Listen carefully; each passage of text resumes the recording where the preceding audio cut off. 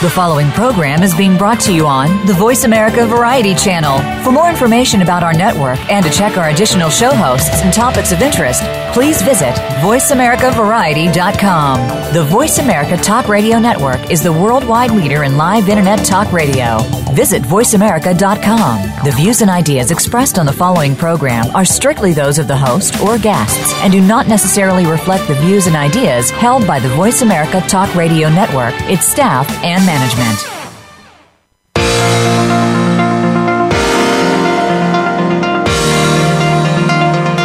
Welcome to Good Morning New York Real Estate with Vince Rocco.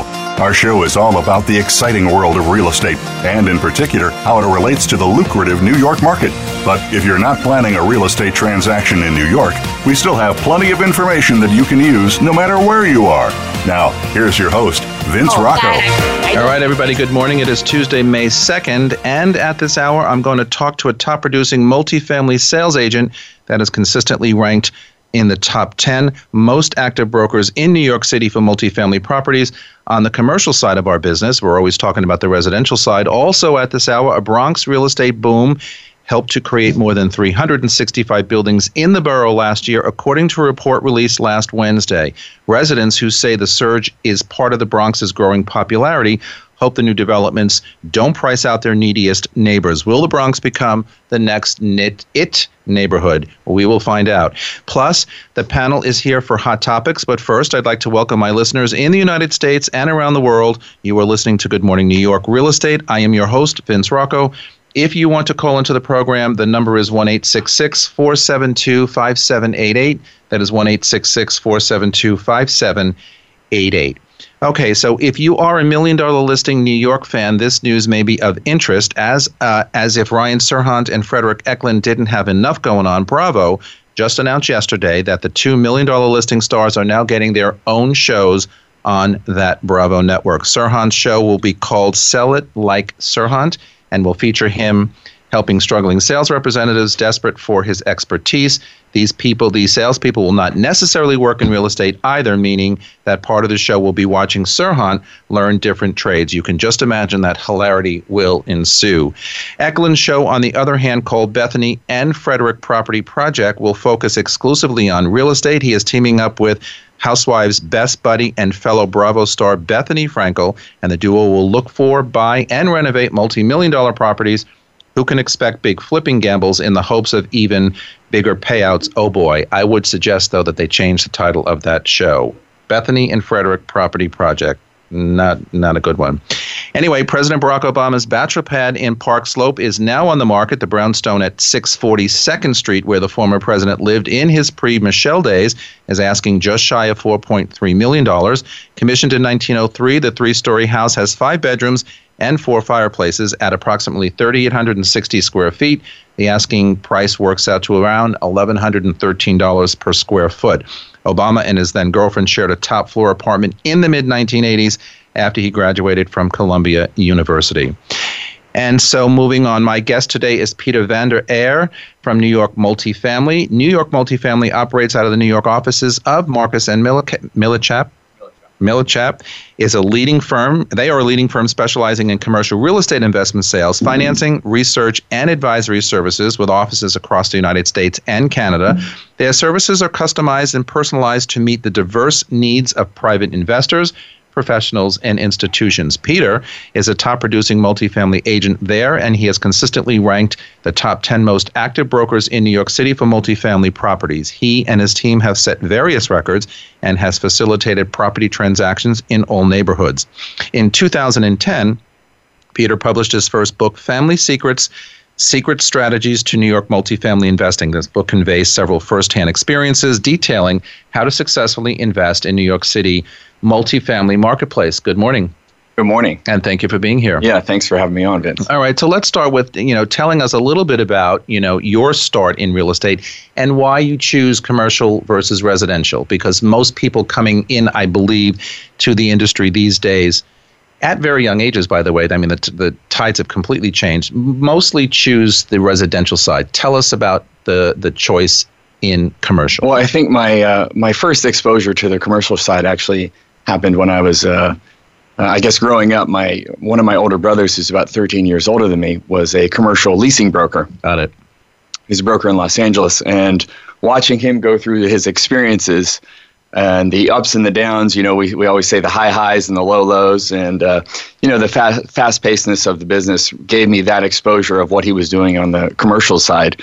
For whatever reason, I was just more interested in multifamily, and I think there was something in there that when you look at a building that way, the income is divided amongst multiple different units, but it also had a creative aspect because you're talking about, okay, how do you create value inside these units?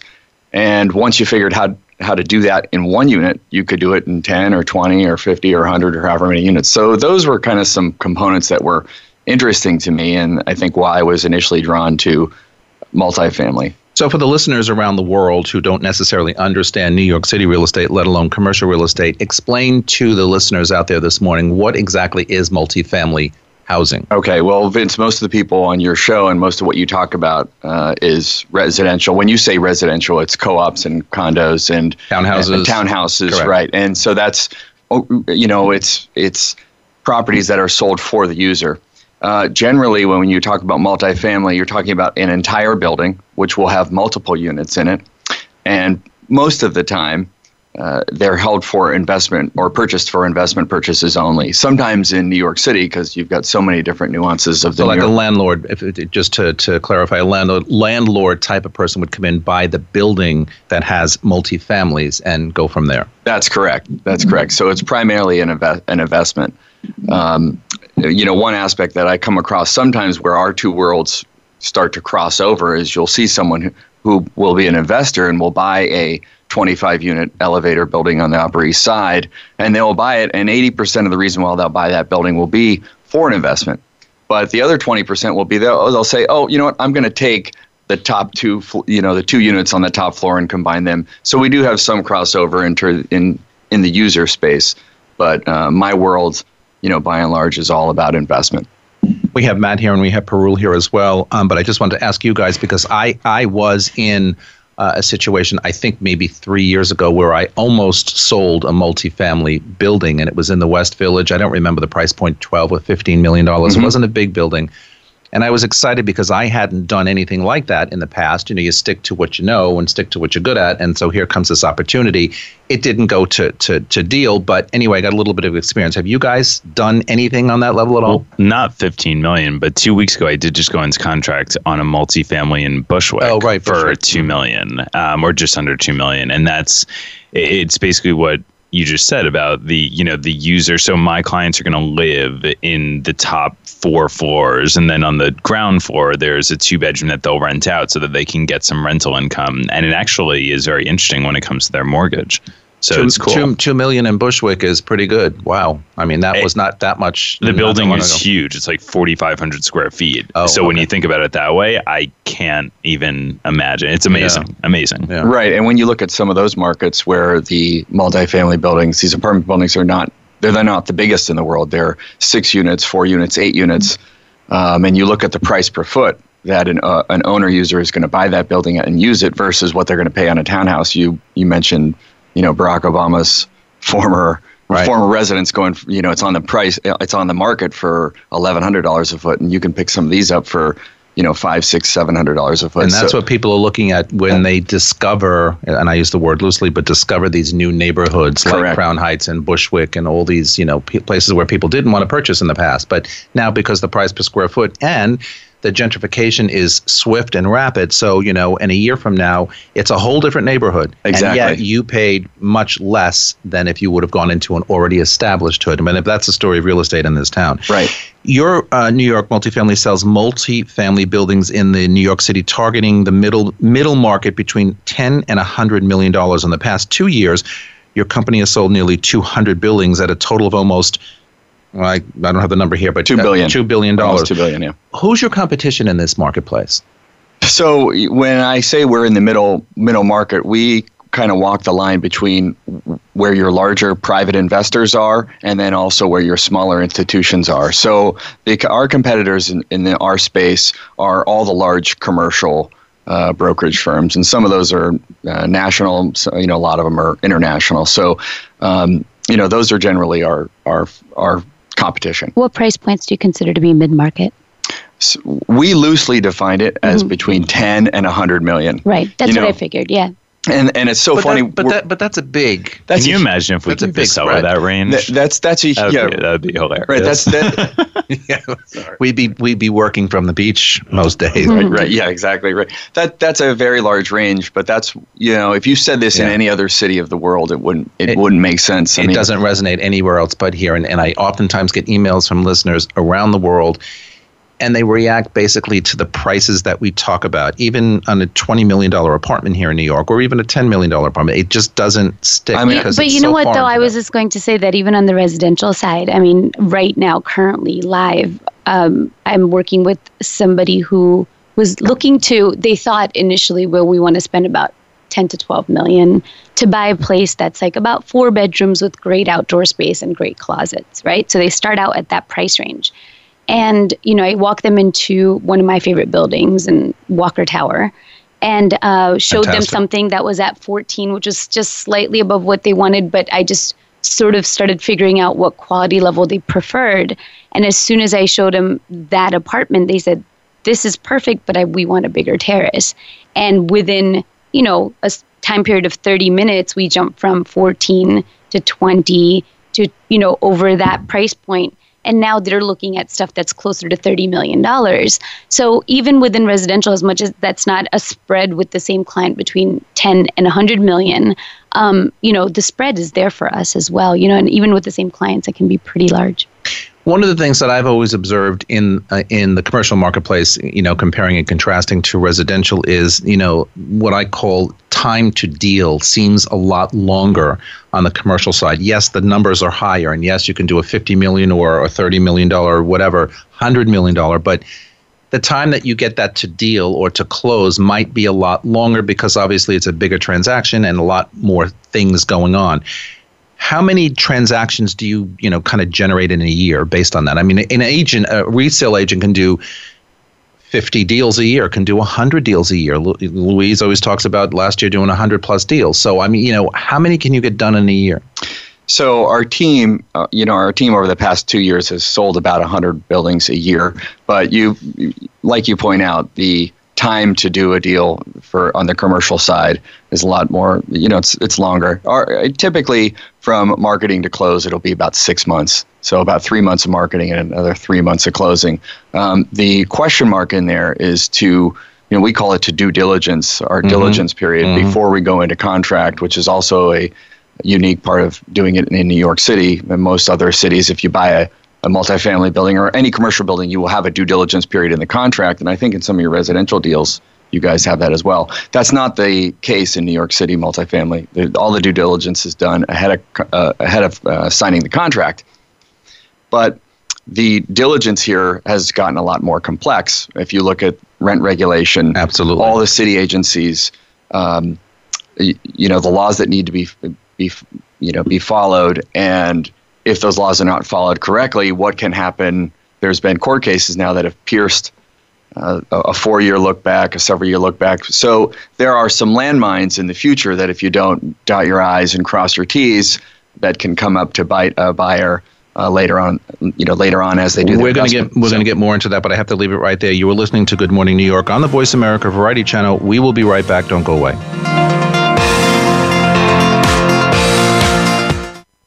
Streaming live, the leader in Internet talk radio, voiceamerica.com.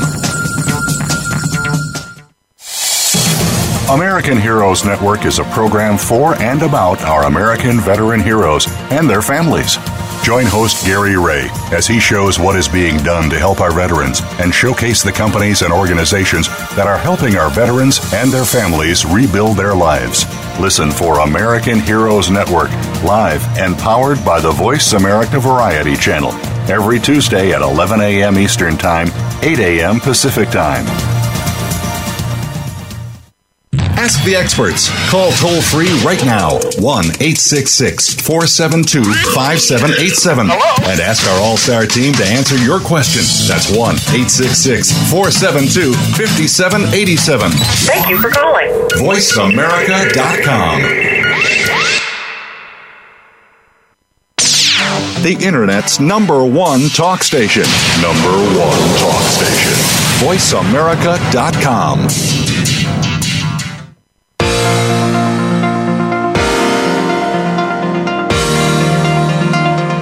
You are listening to Good Morning New York, Real Estate with Vince Rocco.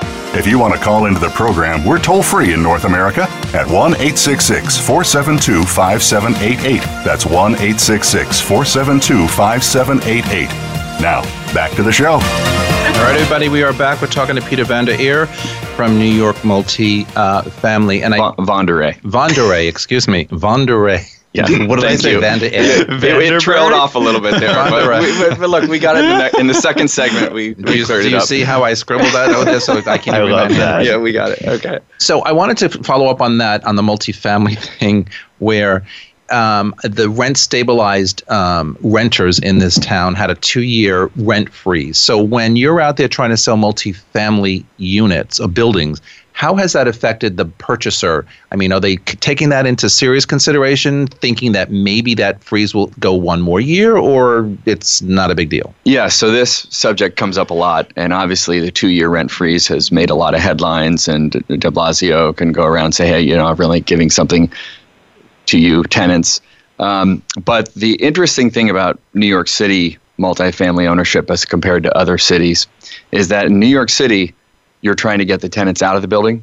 If you owned an apartment building in Florida or Texas, you're trying to keep the tenants in. So no one who's buying even rent-regulated buildings is buying the buildings because they're depending on the increases from the city. If that was your only bedrock of your business plan, it wouldn't go very far. You're buying these buildings. A lot of the housing stock is so old here. You're buying it to invest money in it, improve it, and hopefully, as through good ownership, the rents will rise. So you're saying more of like an end goal. It's more of a long term. Whereas, I feel like if you focus on rent stabilized, it'd be more of like a short term thinking. Correct. Yeah. Correct. I mean, look, that's a huge part of the business, but the average hold period for a multifamily owner in New York City, and you have so many generations that have owned buildings here, it's 60 years. Amazing. All right, that's an interesting comment because I was thinking about something as you were talking. So 60 years, all right? Yeah, so how many apartments would you guys sell if your average owner owned them for 60 years? Right. These days, what would your turnover be? The average ownership in the city for residential for everyone out there is like 5 to 7 years. So it's so different. And it has been for a while. But, so what compels a property owner after 60 years in the family to eventually sell that property or to convert it to a condo these days because no one's converting it to co-ops anymore? What's the impetus there to get them to say, I need to make a change. I've been a landlord for too long and I want to do something? Too many heirs. Too many heirs. Yeah. Too many heirs, yeah, right. With that starts with an H, right? Yes. Yeah, look, that's part of it. I mean, part of it is... That's a big problem. Right, that's a big problem. And fortunately or unfortunately, sometimes we get involved right at that point and you're trying to, make something good out of maybe a bad situation. But sometimes it's partnership breakups. A lot of times you have, and what's most interesting to me about the business is you have a lot of these people who own these buildings were immigrants to the United States, ended up in New York City, came here with $40, $50 in their pocket, bought these buildings in the 1970s, went through these whole unbelievable lifetimes of experiences. And now they're 60, 70, something years old. And they say, look, I've just worked too hard. I want to do something else.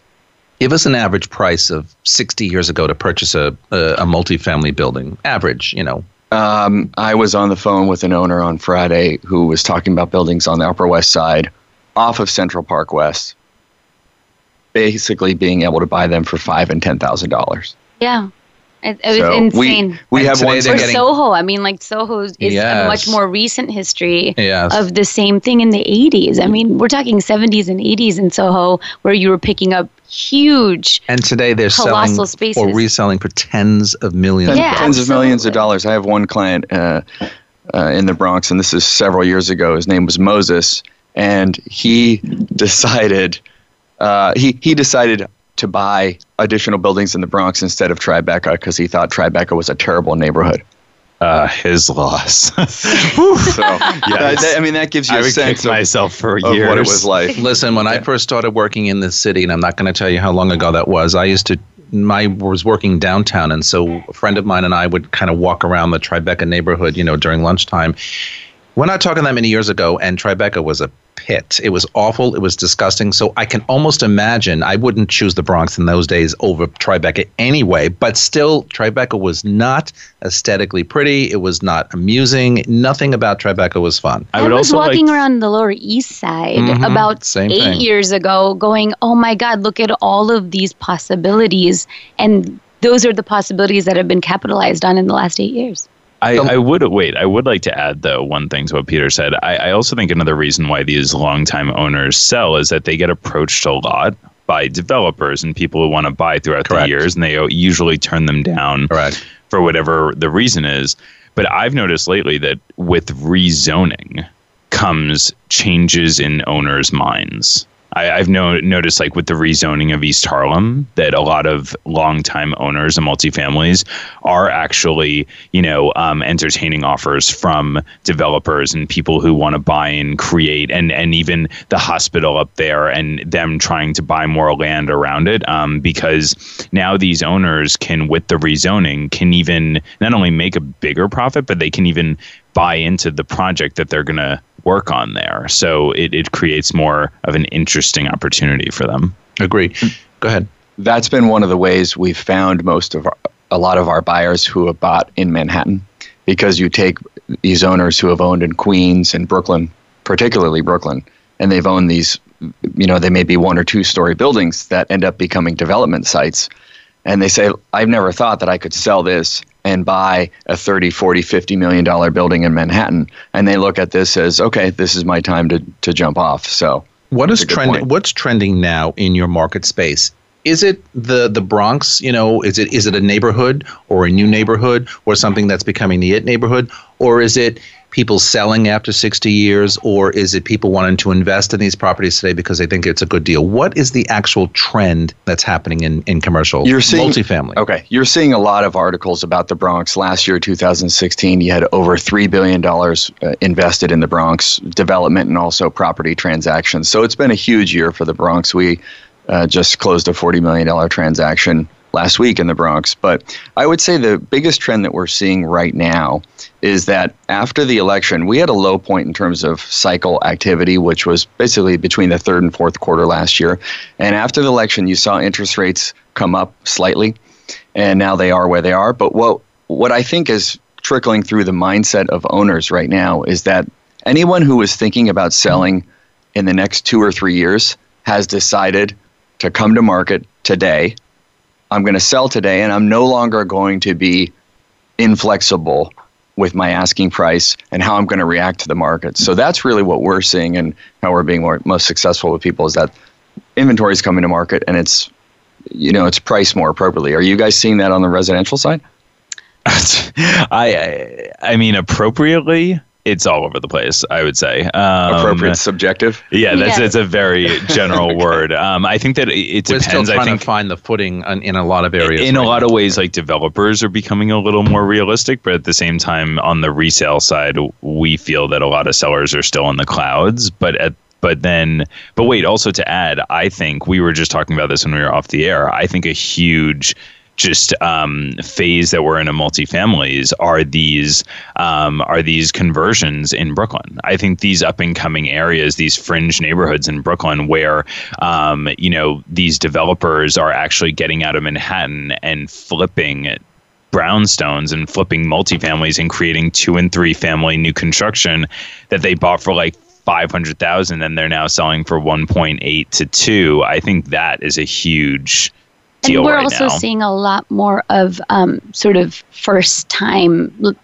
quote-unquote, developers, like younger people buying those smaller mixed-use or multifamily properties out in Brooklyn. We're also seeing that in Queens as well. How are you educating your sellers? People always ask me. So you said, maybe the prices are a little subjective or they're not fully there. When you have that scenario, how are you guys? I take him on the golf course. No, just, that may work, by the way. It works. Yeah. I get asked this question all the time. I'm interested to hear. Parul and I work very similarly. So I would say that we text each other during our pitches. No, I always say, first of all, never compare a resale to new development. And when you're comping things out, these days, instead of comping them, doing comparables based on what's on the market, what's sold, I actually like to see how long things are taking to get into contract and how many price decreases they had to go through. And that's also the best way to educate. We really have to, as brokers, stay on top of our market these days. So it's not like you can just look up online where the last sales were and that be efficient enough.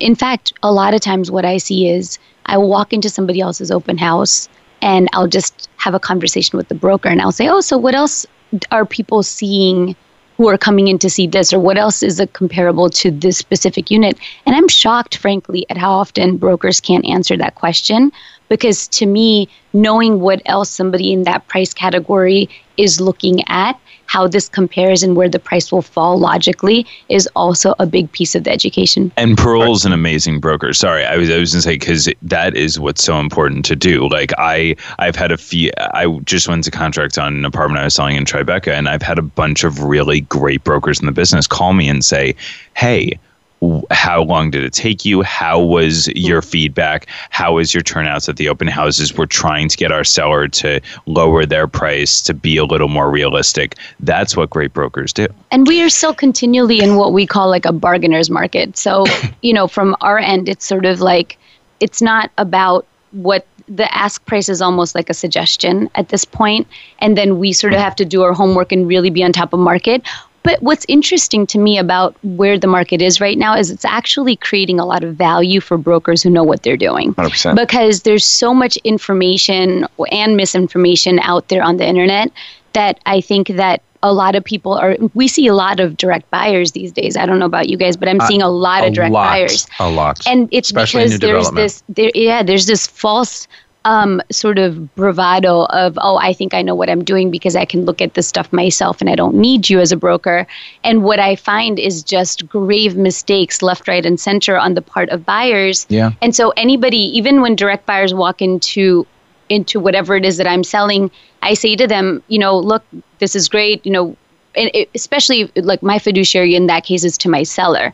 However, if they're not interested in my property at all and they're going to go somewhere else, I say, you know what, you don't have to use me, but I would highly suggest, given that you're a first-time buyer, or even though you're doing this for a second time, the market's just a really interesting place right now. It doesn't cost you anything. You might think you're going to save a few pennies on negotiation if you don't come in with a broker, but it's sort of penny wise, pound foolish. Yeah. It's a whole bunch of things, and just to mention something too, as you just said, Parul, in new development, I'm seeing the past 2 weeks, I would say 95% of the buyers coming in are coming in direct and without brokers, and there's good and bad with that, as you just described, but. Anyway, I want to come back and talk about the book after these messages. Peter wrote a book, Family Secrets, Secret Strategies to New York City Multifamily Investing. We will be right back. Don't go away. Stimulating talk gets those synapses in the brain firing really fast. All the time. The #1 internet talk station where your opinion counts. VoiceAmerica.com. Now you can take your favorite Voice America radio program with you anywhere. Sign up for our mobile app if you have an iPhone, Android, or BlackBerry. The Voice America Interactive Radio Player, powered by Aircast, gives you the freedom to listen to any of our programs, anywhere, live and on demand. No registration is required. Listen to your favorite Voice America hosts and discover new ones. Download the Voice America mobile app for iPhone, Android, or BlackBerry, powered by Aircast. Visit the Apple iTunes App Store, BlackBerry App World, or Android Market. The latest business information is made simple with the Voice America Business Network. The professionals in the business world bring you live talk radio shows featuring an array of business topics, strategies for building wealth, sales and marketing, stock trading, investing, and business technology. Voice America Business hosts are professionals in their fields and bring to the airwaves weekly business discussions that offer up-to-date information, advice, and education. The Voice America Business Network, the bottom line in business talk. Streaming live, the leader in Internet talk radio, voiceamerica.com.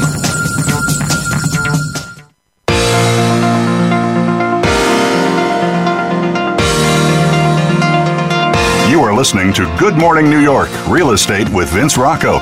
If you want to call into the program, we're toll-free in North America at 1-866-472-5788. That's 1-866-472-5788. Now, back to the show. All right, everybody, we are back with Peter and Parul and with Matthew. So, Peter, I wanted to ask you about your book, Family Secrets, Secret Strategies to New York City Multi-Family Investing. What was the impetus for you to write this book? And, you know, in our real estate careers, all of us can probably agree, we hardly have time to sleep some days. So how do you find the time to write a book? Right. Well, do you have cameras in my apartment? What's happening? Because the last 2 nights I literally have time to sleep. I have the time to sleep 5 hours a night for the last 3 nights. It's amazing. It's awesome. I'm not complaining, but you're absolutely right. Well, I didn't sleep last night because I never sleep on Monday nights before the show. But anyway, so where's your time maybe my impetus was because I was sleeping too much, because we all have our stories about the time after 2008 and 2009. Yeah. And so after a couple of months of starting off the year in 2009, and there's just silence. You'd walk in, there'd be silence, no emails, no phone, no nothing. No one wanted to do anything. Dead. And so finally I said, I need to do something this year that will be valuable for me, maybe 2 years or 3 years down the line. And I had always had this idea in the back of my head. You guys meet a lot of characters just in this business. I meet a lot of characters not only in the buyers and sellers and other players, but the tenant stories that I encounter, especially these rent stabilized tenants. You got hoarders, you got all sorts of these New York City scenarios. There was just a really crazy clip on the New York Post a couple of weeks ago, last weekend. So I'm like, I have all this stuff in my head. Why don't I just put it out there? I wasn't doing anything else because there was nothing to do. And so that was the first reason to do it. And it was a lot of fun. It's cathartic, as a lot of writers, who do it often say. And I've said for years, I'm going to write a book. And boy, believe me, when I write a book, it's going to be a book. And I've been threatening to do this for, I don't know, the last 10 years at least in my mind. But, I can never really kind of sit down and just even put down an outline. Right. Vince is going to write a book about his taxi stories. Yes, I think you could bang that out like in 3 weeks. Oh my God, it wouldn't even take you time. Well, as part of being a real estate professional in this town for all these years, that obviously is a big part of it. That and Uber and a lot of other things. But you sound like when you say that yours would be more of a tell-all type. It would have some of that. You never know. Yeah, right. You never know. All right, let's moving on. A Bronx real estate boom, as we talked about before, helped to create more than 365 buildings in the borough last year, according to a report released last Wednesday. Residents who say the surge is part of the Bronx's growing popularity hope the new developments don't price out their neediest neighbors. Bronx Borough President Ruben Diaz Jr., who's been a guest on this show, annual development report found that more than $3 billion was invested in new residential, commercial, hospital, and school properties in 2016. That represented a 37% jump from 2015, where there was about $2.3 billion in real estate investment. People are seeing that we're not the Bronx of yesteryear, Diaz says. We're more than just the Yankees. We're more than just the Bronx Zoo. So my question to you guys on the commercial side and the residential side, what are the odds that the Bronx is going to become the next it neighborhood? I mean, I hear so many different opinions, pro or con. Will it become that next neighborhood?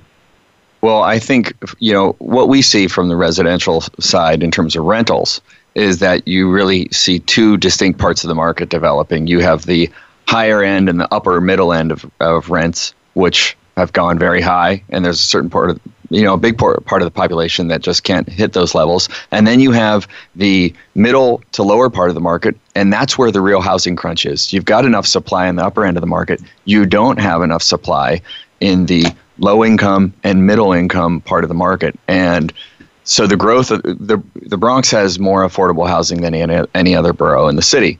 And so the growth of the Bronx, I think, is going to be tied into that. You're going to have, a lot of the development that's coming online is, there to help alleviate that. And to the extent that you have a mix of the gentrification and the development there, I think you'll start to see some pockets open up that will be interesting to watch in the Bronx.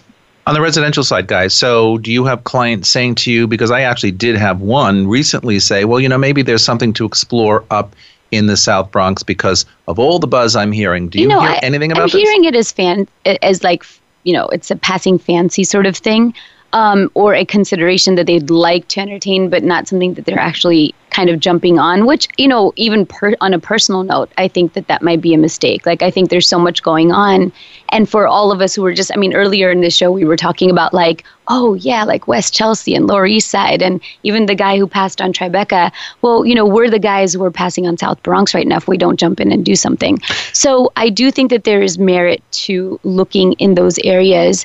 But I think our day-to-day, at least my day-to-day, isn't so focused on people who are looking for those opportunities. I will say I love the term that they've coined, SoBro. I think it's great. But other than that, my opinion is not super positive about it. I think it's very difficult up there because you have so many co-ops in the Bronx. And on top of that, I think it was easy when 10, 20 years ago, developers and people were going through Harlem and going through Hamilton Heights and Washington Heights and gentrifying those areas because you were able to say to people, hey, go up, people who live on the Upper West Side, push up to Harlem. You do have the express trains on 125th. People who live in Harlem, push up to Hamilton Heights. Like, you do have 145th. But the Bronx is very far. I think there's a point where you have to say, how far outside of the center of the city can you push things? And hey, we're seeing it from Woodside and Jackson Heights and Queens, and people are pushing far out. But I don't know. I mean, the Bronx is far. I think it's very difficult in a lot of ways. I think you're right about the co-ops, the abundance of co-ops, and certainly in certain areas of the Bronx. But I think all the new build that's going to be happening in the South Bronx area, the glass structures, the glass towers, that I think is appealing or more enticing to maybe the investor who, as Parul just said a little while ago, maybe we snoozed in East Village, maybe we snoozed in Soho. We don't want to snooze again and lose out. So maybe I want to invest in something brand new in the South Bronx and rent it or, keep it for a while. And then as it really becomes something, I sell it and I make lots of money. Well, to Matthew's earlier point, though, I do think that at least from the conversations that I'm a part of, and this is very, it's not, I feel like this isn't exactly data that I'm speaking from as much as it's personal experience. What I'm finding is it seems that there's a lot more opportunity and a lot more growth that is kind of imminent in kind of the outer edges of the big Brooklyn neighborhoods that we all have seen grown already than there is towards Bronx. So if I were to sort of have, X amount of dollars to either invest here or there, I think I would put it towards Brooklyn. I also think that Vince brings up a good point because, hey, the investors that are abroad or, don't necessarily live here, I think what will make it interesting and what Peter said is the way these new buildings are built and what the, percentages of low-income housing, middle-income housing, regular housing will be, because if these developers do incorporate low to middle income housing in their projects and there are abatements in these buildings, then I think that you will see a lot of investors buying there because your, net income after you're renting them out will be interesting. But if the abatements are not great, I just don't think the rental numbers are high enough in the Bronx for it to work for an investor. Right. 100% agreed. Go ahead. But I think that there's an equity value that you have to look at in the sense that if you purchase now, even if you're not getting a good cap rate, are these properties still going to be valuable for ownership 5 years, 7 years down the line? Yes, true. So I think that's the bigger value proposition. But as we all know, those investor types that are fixed on cap rate, even though you try and talk value, which is more important than current cap rate, they still get stuck on, what's my income? I need a certain amount, But I think if you're looking at the Bronx, you have to, you're not looking at the Bronx and investments there as okay, I watched this happen in Brooklyn over the last 10 years. Mm-hmm. Oh, this is going to be the next Brooklyn. Yeah. The Bronx is its own thing, completely different thing. 100%. And so I think if you're looking for the next Brooklyn, don't go to the Bronx. Go to some of the new areas in Brooklyn. All right, let's move on. So spring is finally here, and that means the apartment shopping season is about to kick into high gear. I, in my business, have seen that in just the last week and a half. As supply has remained low compared to record demand, developers are attempting to fill that void by adding new inventory to the market at a feverish pace. The New York City skyline is filled with cranes and construction crews, while sales teams are starting to market these new condo developments and conversions. Lower Manhattan, south of Canal Street, happens to be one of the greatest benefactors of this haste to get new properties on the market. With this entire neighborhood rapidly evolving, there are 5 new developments that will have transformational impact on their surrounding neighborhoods. And I wanted to ask you guys, because you two especially spend a lot of time in that neighborhood. 70 Vestry Street by Related. Price point, $7.2 to $65 million, okay? One Seaport, $1.2 million to $18 million in inventory. 49 Chambers, the Chetrit Group, $1.9 to $5.2 million in apartment sales. 111 Murray, $1.5 to $18.9 million. And 1 Wall Street, Harry Macklow, pricing not announced, and that's going to be a core development. Is that correct? It is. It is a core development. It's a great one. Okay. So, comments, guys. What is still exciting about the downtown below Canal Street neighborhood that still continues to drive the price points of these developments sky high? I love, I love South of Canal Street. I hang out there a lot, and you have, obviously on the west side, you have the entrance to the Holland Tunnel, so that's not amazing for some people. It's a little clumsy. Other than the Holland Tunnel entrance and exit, you have so much going on. I almost bought at 195 Hudson Street when that new development was up, and the reason I didn't was because of that entrance. See, so don't poo-poo it. Well, for people who are like, afraid there's not any grittiness downtown, they can just walk around there and exactly they can get their dose of grittiness, right? But I mean, you have some of the best developments, I personally feel, going on in the city in that area. You have, one that you didn't say, which I mean, probably because it's so far along, but 443 Greenwich is one of the most gorgeous new developments in the city, and it's all the way. Yeah, I mean, it's you have developers realizing that people used to, just like we've talked about, they used to go to the core of these neighborhoods, and that's where they would start building, and then it would keep going outside and outside, and then you get to the edges.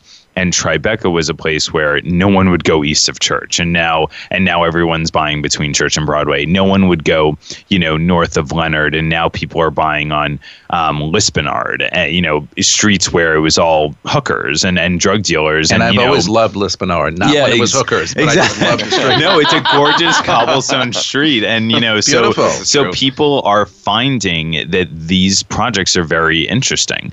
It's demand. It's all driven by demand, and it's also, if you look at this city, it's just changed and become so livable, and increasingly more and more and more so since the 90s onward. So it's like the cities has gotten cleaned up in neighborhoods that were not so clean, and built up in the neighborhoods that weren't so built up.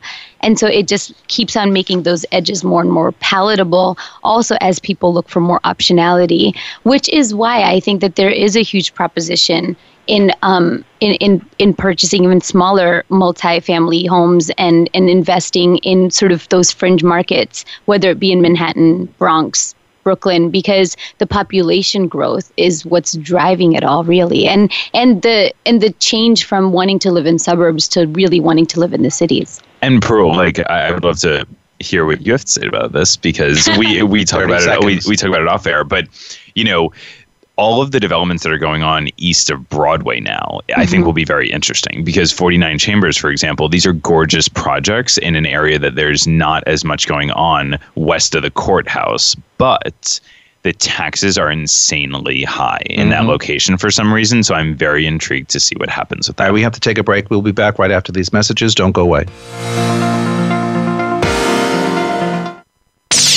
The Internet's #1 talk station. #1 talk station.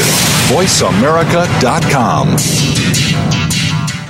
The Voice America Live Events channel is here now to showcase your corporate, individual, or organization's live event. Visit VoiceAmerica.com/live events to see all of our past live events and find out more. Whether it's a multi-day conference, special speaker, or single-day event, we've got everything to make your event a success. We can do a few hours or a few days. For more information about taking your event to the next level, call Jeff Spinard at 480-294-6417 or email info@voiceamerica.com. Again, that's Jeff Spinard at 480-294-6417 or send us an email to info@voiceamerica.com. Voice America is where you are and where you want to be. Join us around the globe as we broadcast live from some of the most interesting events available. Don't forget to view all our live events, including on-demand access to past events that you may have missed by visiting voiceamerica.com/live events.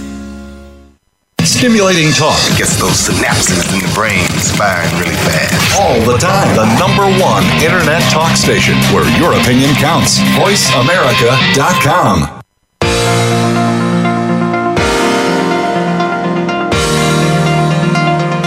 You are listening to Good Morning New York, Real Estate with Vince Rocco.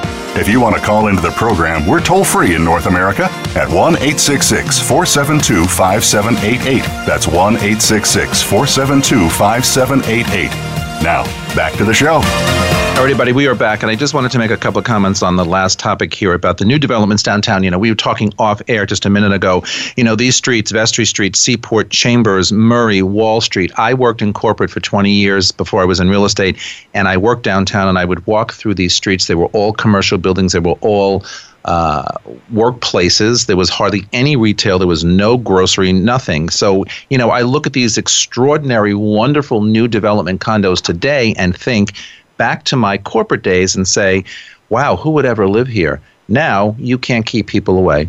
But let's talk about a very important topic on this, and that is, well, I could talk about the developments in this area forever, but the zoning is very important to look out for because the zoning in these areas are quite flexible. So what happens is 5 Beekman, for example, which is a great new project that's, 75% sold out. About halfway through their sales, they found out that another building was approved to be built right next door to it. So one whole half of that building is losing their views. I got to tell you, those buyers are not happy, and they are probably going to lose money, and people who are living there are going to have no view. So you have to be careful of where you buy into, and that's why we talk about 49 Chambers, 101 Leonard. These are great projects in an area that's very up and coming, fringing Tribeca, but just have a great broker who can research these areas and see what else is coming in. How long would they have to hold for them not to lose money? I got to tell you, I don't know if that's possible. I don't know. Seriously, I don't know if it's... Oh, you mean for those that... unless it's your 60-year multi-family owners. I think it's very hard when you buy into a building and another one's built right on top of you and you lose everything. How do you ever gain that back? Yeah, I just think it's funny. there are just times when it's unfortunately a bad investment, no matter how hot a market is, right? So... All right, so I guess it's safe to say that Lower Manhattan is having its moment. It's thriving with the continued new development and redevelopment taking place. Current property owners are set to benefit from increasing property values. New buyers will also have their pick. As new residents flood the downtown market, communities are evolving and the neighborhoods are continuing to change for the better. As I said, it didn't even exist when I worked down there. Long gone is the stigma that Lower Manhattan is just an office crowded community. Residents are making this part of the city, their home, and the developers have taken note. And thanks to all the developers out there who have, identified these opportunities, and for the brokerage houses who are encouraging them from a marketing and sales perspective that, yes, there is life downtown, and yes, there is life below Canal Street, because we in the industry, commercial and residential, are seeing all of that. With that said, in the world of New York City real estate, there's no shortage of issues to consider when negotiating a contract. This is especially true if you're considering new development or a building undergoing a condo conversion, an existing building that they're converting to condo, as we talked about earlier. That's because there is a significant time lag between signing a purchase contract and the closing where conditions can change. This is where a right to assign clause for you as the buyer can be a real bonus. Now, here's the question. Does this really exist in New York City? My quick answer is no. When I first bought my first apartment in Westchester, condo conversion, in my contract, there was a right to assign. that contract, if for whatever reason we couldn't close by a certain date, or I decided I didn't want it anymore, as long as the developer knew that I assigned it to someone else, that was okay. In New York City, as far as I know, that does not ever exist. Not true. Yeah, I agree with Pearl. It's everything is negotiable, and especially in right now, what is the bargainer's market? If a developer is getting, if they're sticking to their price a little bit, and you don't know if that can be negotiated. I've negotiated recently, a bathtub instead of a stall shower, for example, or vice versa, or certain, plantings, or, make sure that there's a grill included on the terrace along with a certain amount of landscaping. It all depends on what they're already doing in the building and what you can piggyback on. But this, the reassigning of a contract, I just negotiated that on 2 deals in the last year and a half. And from a buyer's perspective, right. You really want this. Yeah. We see it on the commercial side. Most buyers want it, and sellers don't want it because they want to ensure a closing. I agree, but let me ask you the question. So, what's the benefit to the developer or the seller? I mean, that just could potentially complicate the timeline of the transaction. Get ready to close. All of a sudden, I'm Mr. Purchaser say, oops, you know what? I decide I want to flip my contract. I don't want to do this anymore. It's right, not that but simple. It's not. Yeah, exactly. Because there's no mortgage contingency for this person or that person. There's still a 30-day close notice. So all the rules still apply even if the contract is reassigned. So it really doesn't affect the developer if the contract's written out properly, as long as it's not competing with the units the developer still has on the market. Right. And there's a counterintuitive nature to this, because if the seller allows a little bit of flexibility, he really gives the buyer more options. And, on the commercial side, we see buyers who are, they're putting together partners. Mm-hmm. They may have to swap a partner out. They may have to assign it. Yeah, there is the possibility that they can flip the contract and make some money while they were in contract. And that happens quite often. That happens, on that side, and no seller likes that. Right. But, the seller wants to close, and maybe, having a little flexibility actually makes your contract stronger. And for people out there, I think that on the residential side, this is more of a new development thing, because I will say that on the resale side, right. Contracts is much more standard. It's 2 to 3 month closing. That's kind of it. But on the new development side, even more than like the right to assign, I see a lot of people these days, and in the last 2 years, adding in a right to withdraw of the contract, and where that has come into play with a lot of new developments is that after a year, if the development is still not finished and the buyer still can't close, then they usually have a right to withdraw in their contract. There are buildings like, for instance, 56 Leonard even. Exactly. It's taken years to build that, and it's such an iconic, gorgeous building. But, we run into those things in this town all the time. And so there's always an outside date in these contracts, but it's usually so pro the developer. We are seeing people push back and negotiating that, because right now we're in a market where it's not a line out the door on a new development where people are signing contracts on practically on the spot, where there's just no room for negotiation, which is something, we all saw in 2005, 2006, 2007. So. Very true. All right. So our last topic of the day for New Yorkers, apartment living oftentimes comes down to space breakdown. The question is it better to have an extra large living room or a bedroom with enough square footage for, say, a bed and a cozy chair or desk? Now, I've recently gone back into new developments, and I have a couple of apartments where the bedroom might be bigger than the living space, for example, and I'm watching the expressions on people's faces because everybody has a different opinion. Which would you prefer, a larger living room, living space, or a larger bedroom? It's Simple all question. Personal. I think that's the best answer. I know that, but in your client, shenanigans every day, every week, what do you see your customers really preferring? This is a good one. One of my clients is a very famous basketball player, and he and his wife, when they were looking to buy a year ago, they placed more emphasis on, instead of space, height. And so they think more about the ceiling height, but on top of that, they don't care as much about living room width and length as much as they care about it in the bedroom, because they need a California king So he cannot fit in a normal bed. So when you need a bigger bed, then I would say you probably need more space in the bedroom. That's an extraordinary example. Yeah, that's pretty unique there. but in reality, I find that people probably want it in the living room more because in the bedroom they just need their bed. Well, you know what though? I think that was a really great story because I think sometimes the best analogies are the ones like analogies by extreme, right? So it's like that way, like you're really illustrating a point by magnifying it, right? And I think that was a great point because I do think it's exceptionally personal. And like, for instance, if there's a couple buying a 1-bedroom and one of them works from home and they need something that feels more like a cubbyhole or office, or at least a desk somewhere, it's better to put that in the bedroom than the general living area. But by and large, I'd say most people prefer more entertainment space. And maybe there's a third more entertainment. Maybe space. There's a third option. Yeah. Maybe the third option in my world, in Matt's world, is closet space. Put that extra space into the storage. Well, listen, everybody go ahead. I don't know if you guys see this, but in the in the multifamily side, we would see the tendency to increase the living room and have a flex option in the living room, so you could take that 1-bedroom and turn it into a 2 if you had to, or in the future if you wanted to rent it out that way. So I don't know if you guys see that type of looking at that's kind of what if we live here for a couple years and then we hold on to it and we use it as a rental, that type of mindset. Well, anyway, the verdict is larger living room. The verdict of the survey that they conducted was larger living room. I personally would like to have larger living space because I like friends over and entertain. So that works for me. We are out of time for today. That's our show. Thanks to my guests and panel as always. We will be back next week. Be kind to one another for all of us at Voice America all around the world. Thanks for joining us, and I will see you next week. Goodbye, everybody. Thanks.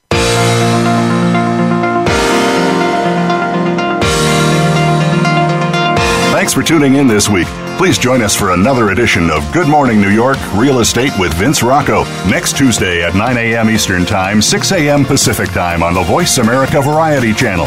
Here's hoping all of your transactions are successful ones.